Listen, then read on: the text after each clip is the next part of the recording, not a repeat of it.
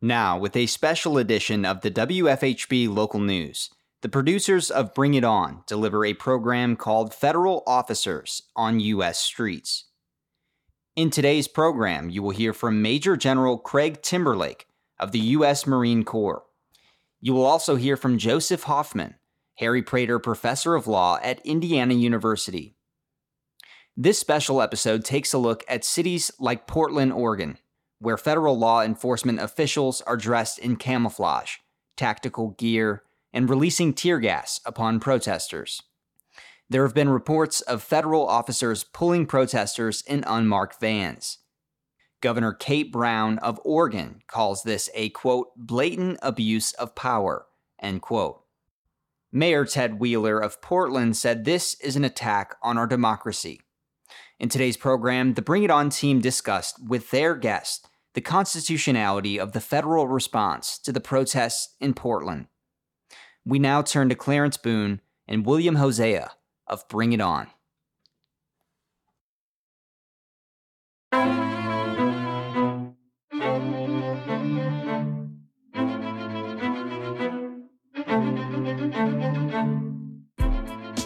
Bring It On is a public affairs program exploring the people, issues, and events affecting the African American communities in South Central Indiana and beyond. Bring It On is a forum for the people, by the people, produced by an independent team of volunteers working at the studios of Community Radio WFHB in Bloomington, Indiana, and financially supported by listeners like you. Good evening, I'm Clarence Boone, and welcome to this brief edition of Bring It On Extra. Bring It On is a multiple award-winning radio broadcast in our 15th year as Indiana's only weekly community radio show committed to exploring the people, issues, and events impacting the African American community. Good evening, I'm William Hosea.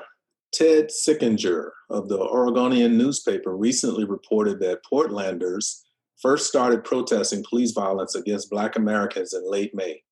It wasn't until 31 days later that federal officers were first seen at the nightly demonstrations. In the weeks since then, federal agents have used less lethal munitions and gas on protesters numerous times. Their actions have drawn scrutiny from Oregon officials and support from President Donald Trump.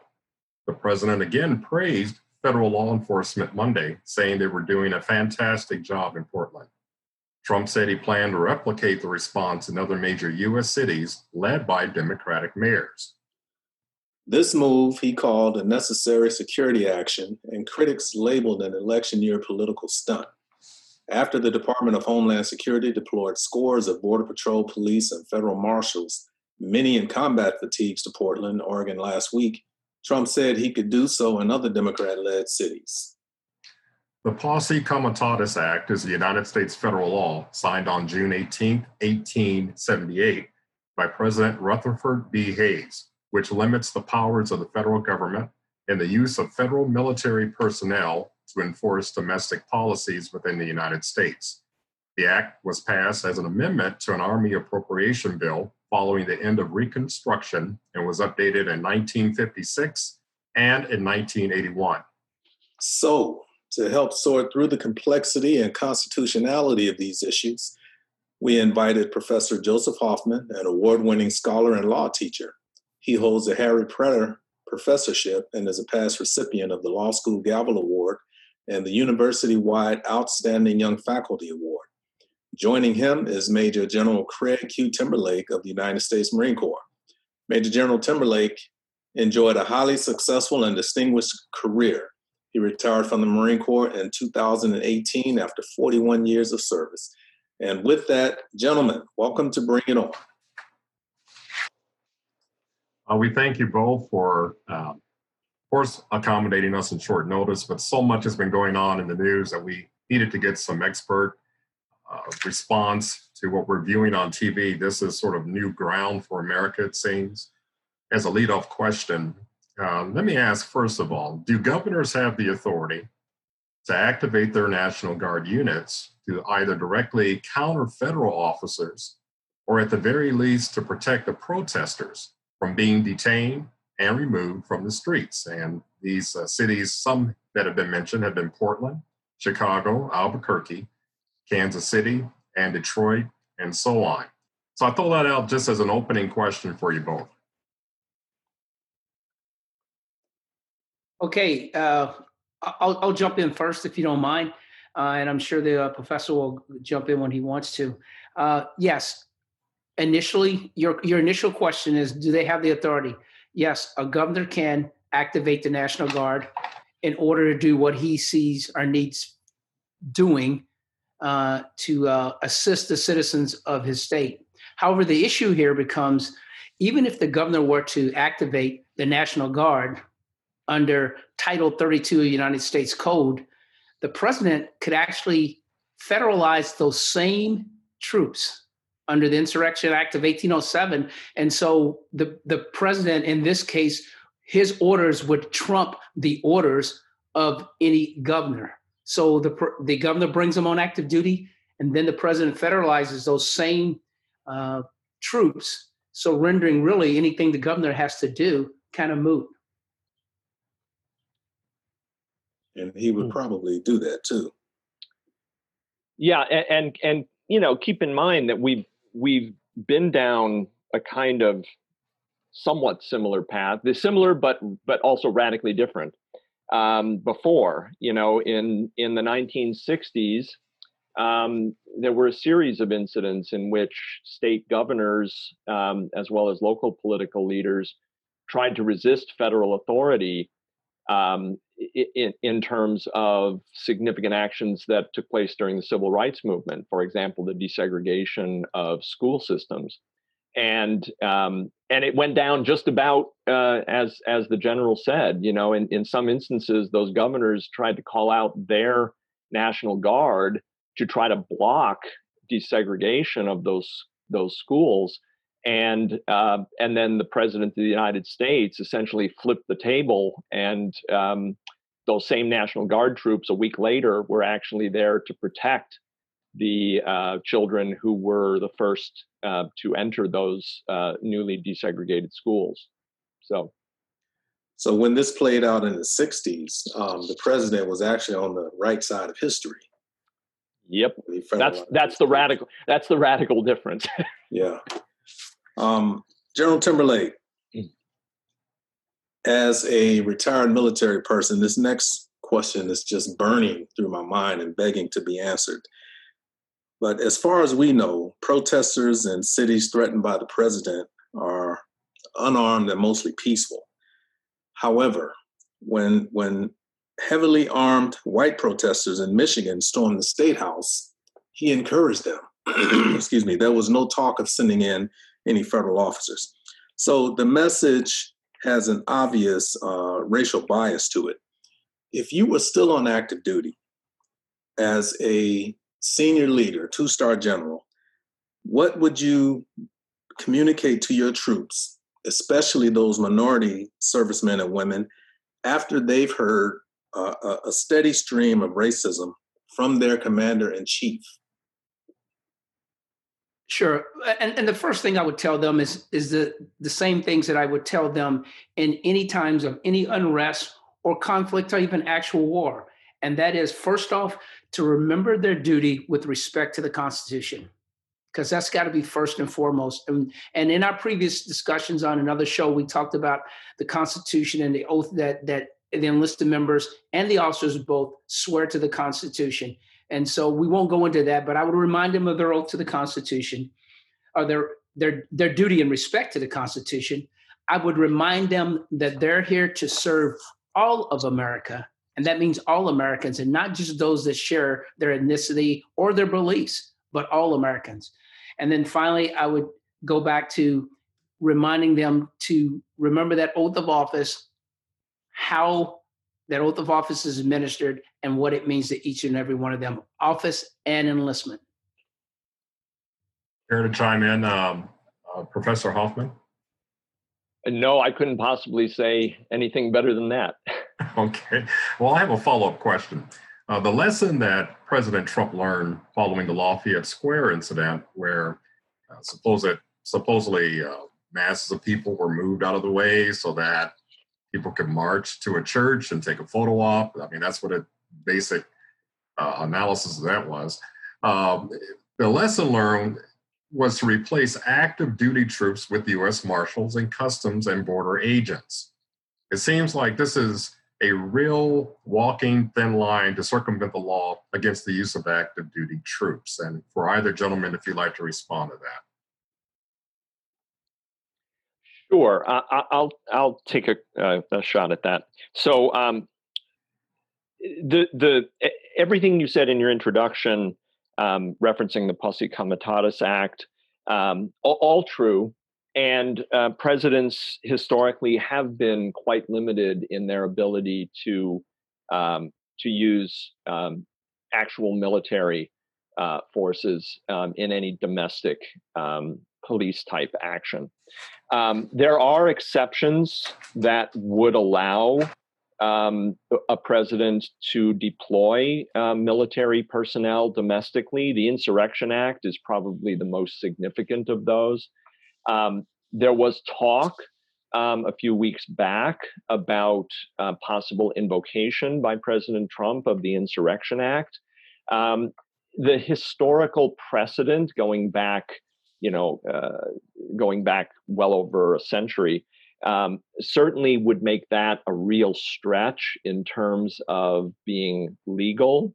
And I suspect that there was enough pushback, both external and internal, people perhaps warning the president that he was on thin legal ice, that I suspect, I will never know for sure, but I suspect that what we saw happen in Portland and possibly happening now or soon to happen in Chicago, maybe Kansas City and other places, was essentially a kind of second play by the president, rather than calling out active duty military and running into the legal and precedential barriers. They found another way. And I don't know how deep in the weeds you want to go with this, but the fact of the matter is that what happened in Portland these past few days, I think in terms of statutory authority, there does seem to be that authority for a president to protect federal facilities, physical places, and also personnel who may work in those places or other federal personnel. A president does have the authority. It's really kind of an interesting history. It comes down to the fact that for a very long time, there's been a federal, essentially a police, there are a number of federal police forces, okay? We all know about the FBI.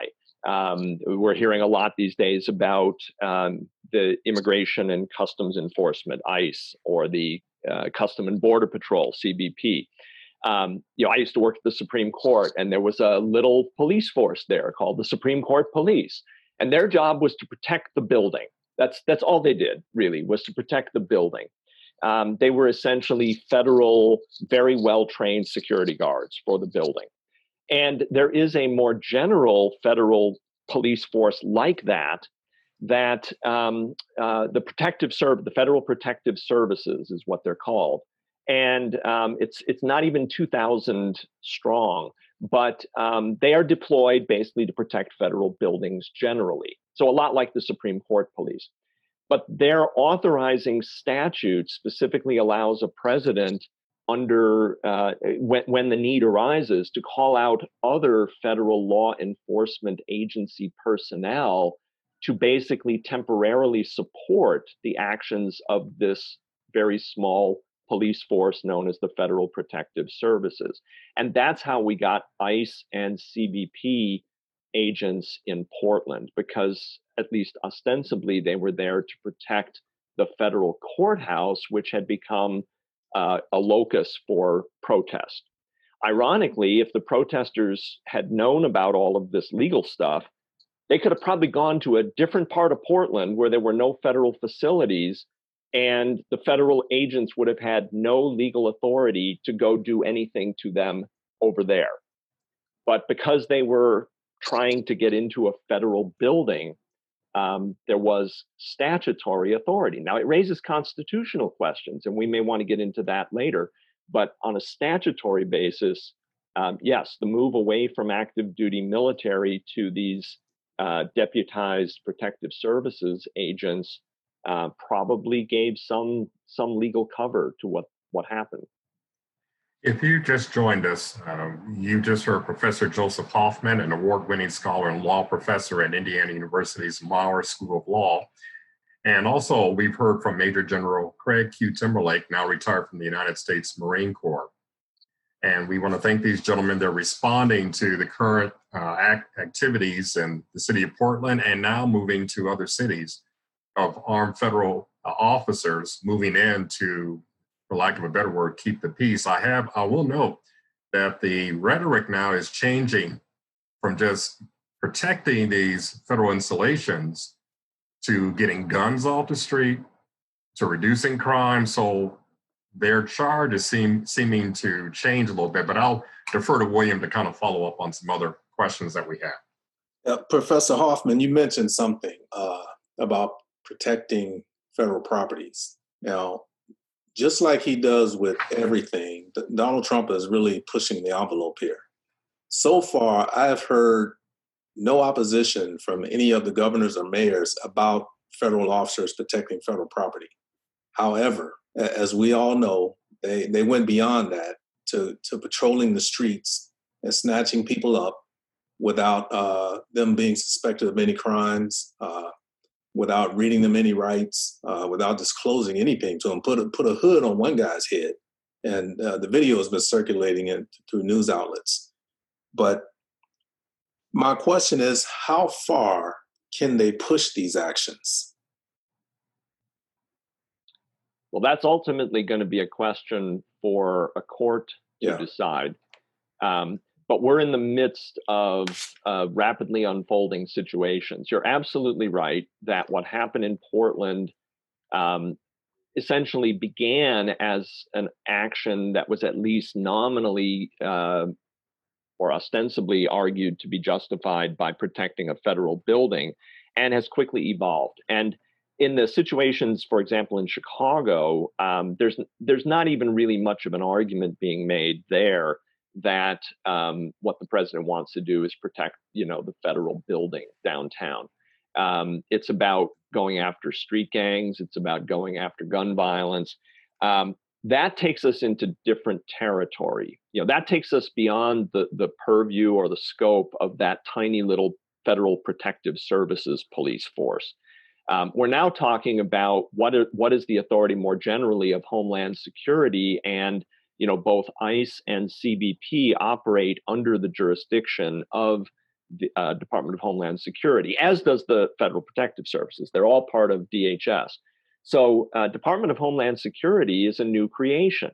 It didn't exist before September 11th. It was created in the aftermath of September 11th. And at the time, Congress gave the Department of Homeland Security very broad authority because we were all afraid of what happened on September 11th. And now, for the first time, we are witnessing a president who is, as you say, extremely pushing the envelope of what DHS was created to do, what it was designed to do, what it traditionally has done. I will tell you that for 20 years, ever since DHS, almost 20 years, ever since DHS was first created, I've been pushing my law students in class on occasion to think about the constitutionality of the charge, the mission of the Department of Homeland Security. At the time our country was founded, federal government did not have authority to engage in domestic police actions. And to the extent that DHS now claims that they can do that in a manner that would be totally disconnected with any kind of foreign threat or any kind of, foreign terrorism, I think that presents constitutional questions that have never been addressed by our court system. This may be the time and place when that will have to happen. This question is for... if I could. Let me follow up just a little bit there. I think it's, first off, I think the professor's spot on, and that's why he's a professor, because he's very learned in this situation. But I think to me, something was very striking, and that was a comment the other day from Tom Ridge. And we all know that Tom Ridge was a former governor of Pennsylvania. He happens to be a Republican, and I say that just by way of identification. But he was also the first person to serve as the Secretary of Homeland Security. And when he was asked about President Trump's actions, he says, look, the department was established to protect Americans from an ever-present threat of global terrorism. It was not established to be the president's personal militia. Ridge went on to say it would be a cold day in hell before he would consent as a governor to what is taking place. And that means bringing in, of course, federal officers inside his state. I wish the president would take a more collaborative approach toward fighting this lawlessness than the unilateral approach that he has taken. So I think that kind of speaks to where we are, irrespective of where you fall out on the issue. And I don't want to go Republican, Democrat, liberal, conservative, but if the formal head, the first head, says maybe this is something we shouldn't be doing, then perhaps we need to take a look at it. And to that point, let me add this. There was a comment made by our president, rather intentionally, and I tend to think now more than ever that a lot of his comments or apparent slips are intentional messaging. He had mentioned that a lot of these cities and locales are democratically led. So to your point, Major, I understand, General, I understand. We don't want to go Democrat, Republican. We're talking about the citizenry of the United States, but he specifically targeted, by his words, democratically led cities, which did get some pushback as far as, well, is this just a political stunt? As his poll numbers are sort of flailing, is this some kind of way to rally support behind the law and order concept, which I think Nixon initially initiated? I'll bring order back to the streets. I think maybe even Ronald Reagan even echoed when he was running for president. So we want to divorce politics from this, but so help me, it's kind of hard, especially the cities that have been targeted. And, it's just, to me, another attempt to distract, change the narrative, bring emphasis and focus on something totally different. And just your impressions, I asked both gentlemen to comment on that. Yeah, let me say, I completely agree with you that you can't watch what's happening right now and not think about it in political terms. That's absolutely true. I don't think this would be happening if we weren't coming up on an election, at least not to this extent. I do agree with the general, however, that you don't have to be a Democrat to be upset about what's going on right now. I voted for a number of Republican presidents in my lifetime. I'm not ashamed to say that. But I believe more than anything in the rule of law. I think the rule of law is what makes our country possible. And if we lose that, we lose it all. We lose the whole thing. And what I see happening right now is it's not the first, and unfortunately, it may not be the last, but it's yet another threat to the rule of law in this country. And that's what has me upset. And I would like to think that, that good-hearted people from both sides of the political spectrum could at least agree about that. From my side, I've got to say that when the president says things like, look at the cities under Democratic leadership and how things are progressing or not there, to me, that's a more than obvious dog whistle to his base. And that is, again, as the professor said, we're leading up to an election. We're less than 130 days from the election. I suspect the rhetoric will only get stronger and more divisive. Talking about leading up to an election, I generally tend to frown on conspiracy theories until they make sense. But what I'm hearing now is more and more talk, opinions from people who say that these latest actions are just a prelude to nullify, influence, or cancel the upcoming election altogether. He kind of sets the stage for chaos and anarchy, and then he feels it's necessary to save the country. So he comes in and kind of wipes everything clean so he can stay in office. What are your thoughts on that, Professor? I spend a lot of time doing doing work with some colleagues of mine in Poland, some law professors and researchers in Poland. And in the time I've spent working over there, I've observed how basically almost everything that we have experienced in our country, to a certain extent, there's been an analog that happened first in Poland. They were like the canary in the coal mine. They had their populist, nationalist, Trump-type candidate elected 1 year before. It was in 2015. They had an attack on the courts, a political attack on the courts. They had political attacks on the media. It's been right down the line, everything that happened. And they were supposed to have a presidential election back earlier this year that the ruling party basically manipulated and delayed because they felt that they were in some jeopardy. And they did it on the same pretext that, it was a time of disorder, there was coronavirus, there was this, there was that. I am not naive. I think there is a real risk that we will see that kind of shenanigans tried here in the United States, especially if the polls continue to show that the president may lose the election. And it might be around disorder, but it might also be around coronavirus. In a sense, they've got two shots at this to try to disrupt the election and say, well, we can't do this in November. Let me jump in right now as our time has elapsed for this daily local news insert entitled On Extra. Don't fret, we will continue this interview in its entirety on a future broadcast show of Bring It On. But for right now, we want to thank Professor Joseph Hoffman, an award-winning scholar and law professor at the Indiana University Maurer School of Law, Craig Q. Timberlake, now retired from the United States Marine Corps, for joining us to shed some light on the complexity and constitutionality of the recent presidential deployment of Border Patrol Police and federal marshals, many in combat fatigues, to Portland, Oregon, and other cities in America.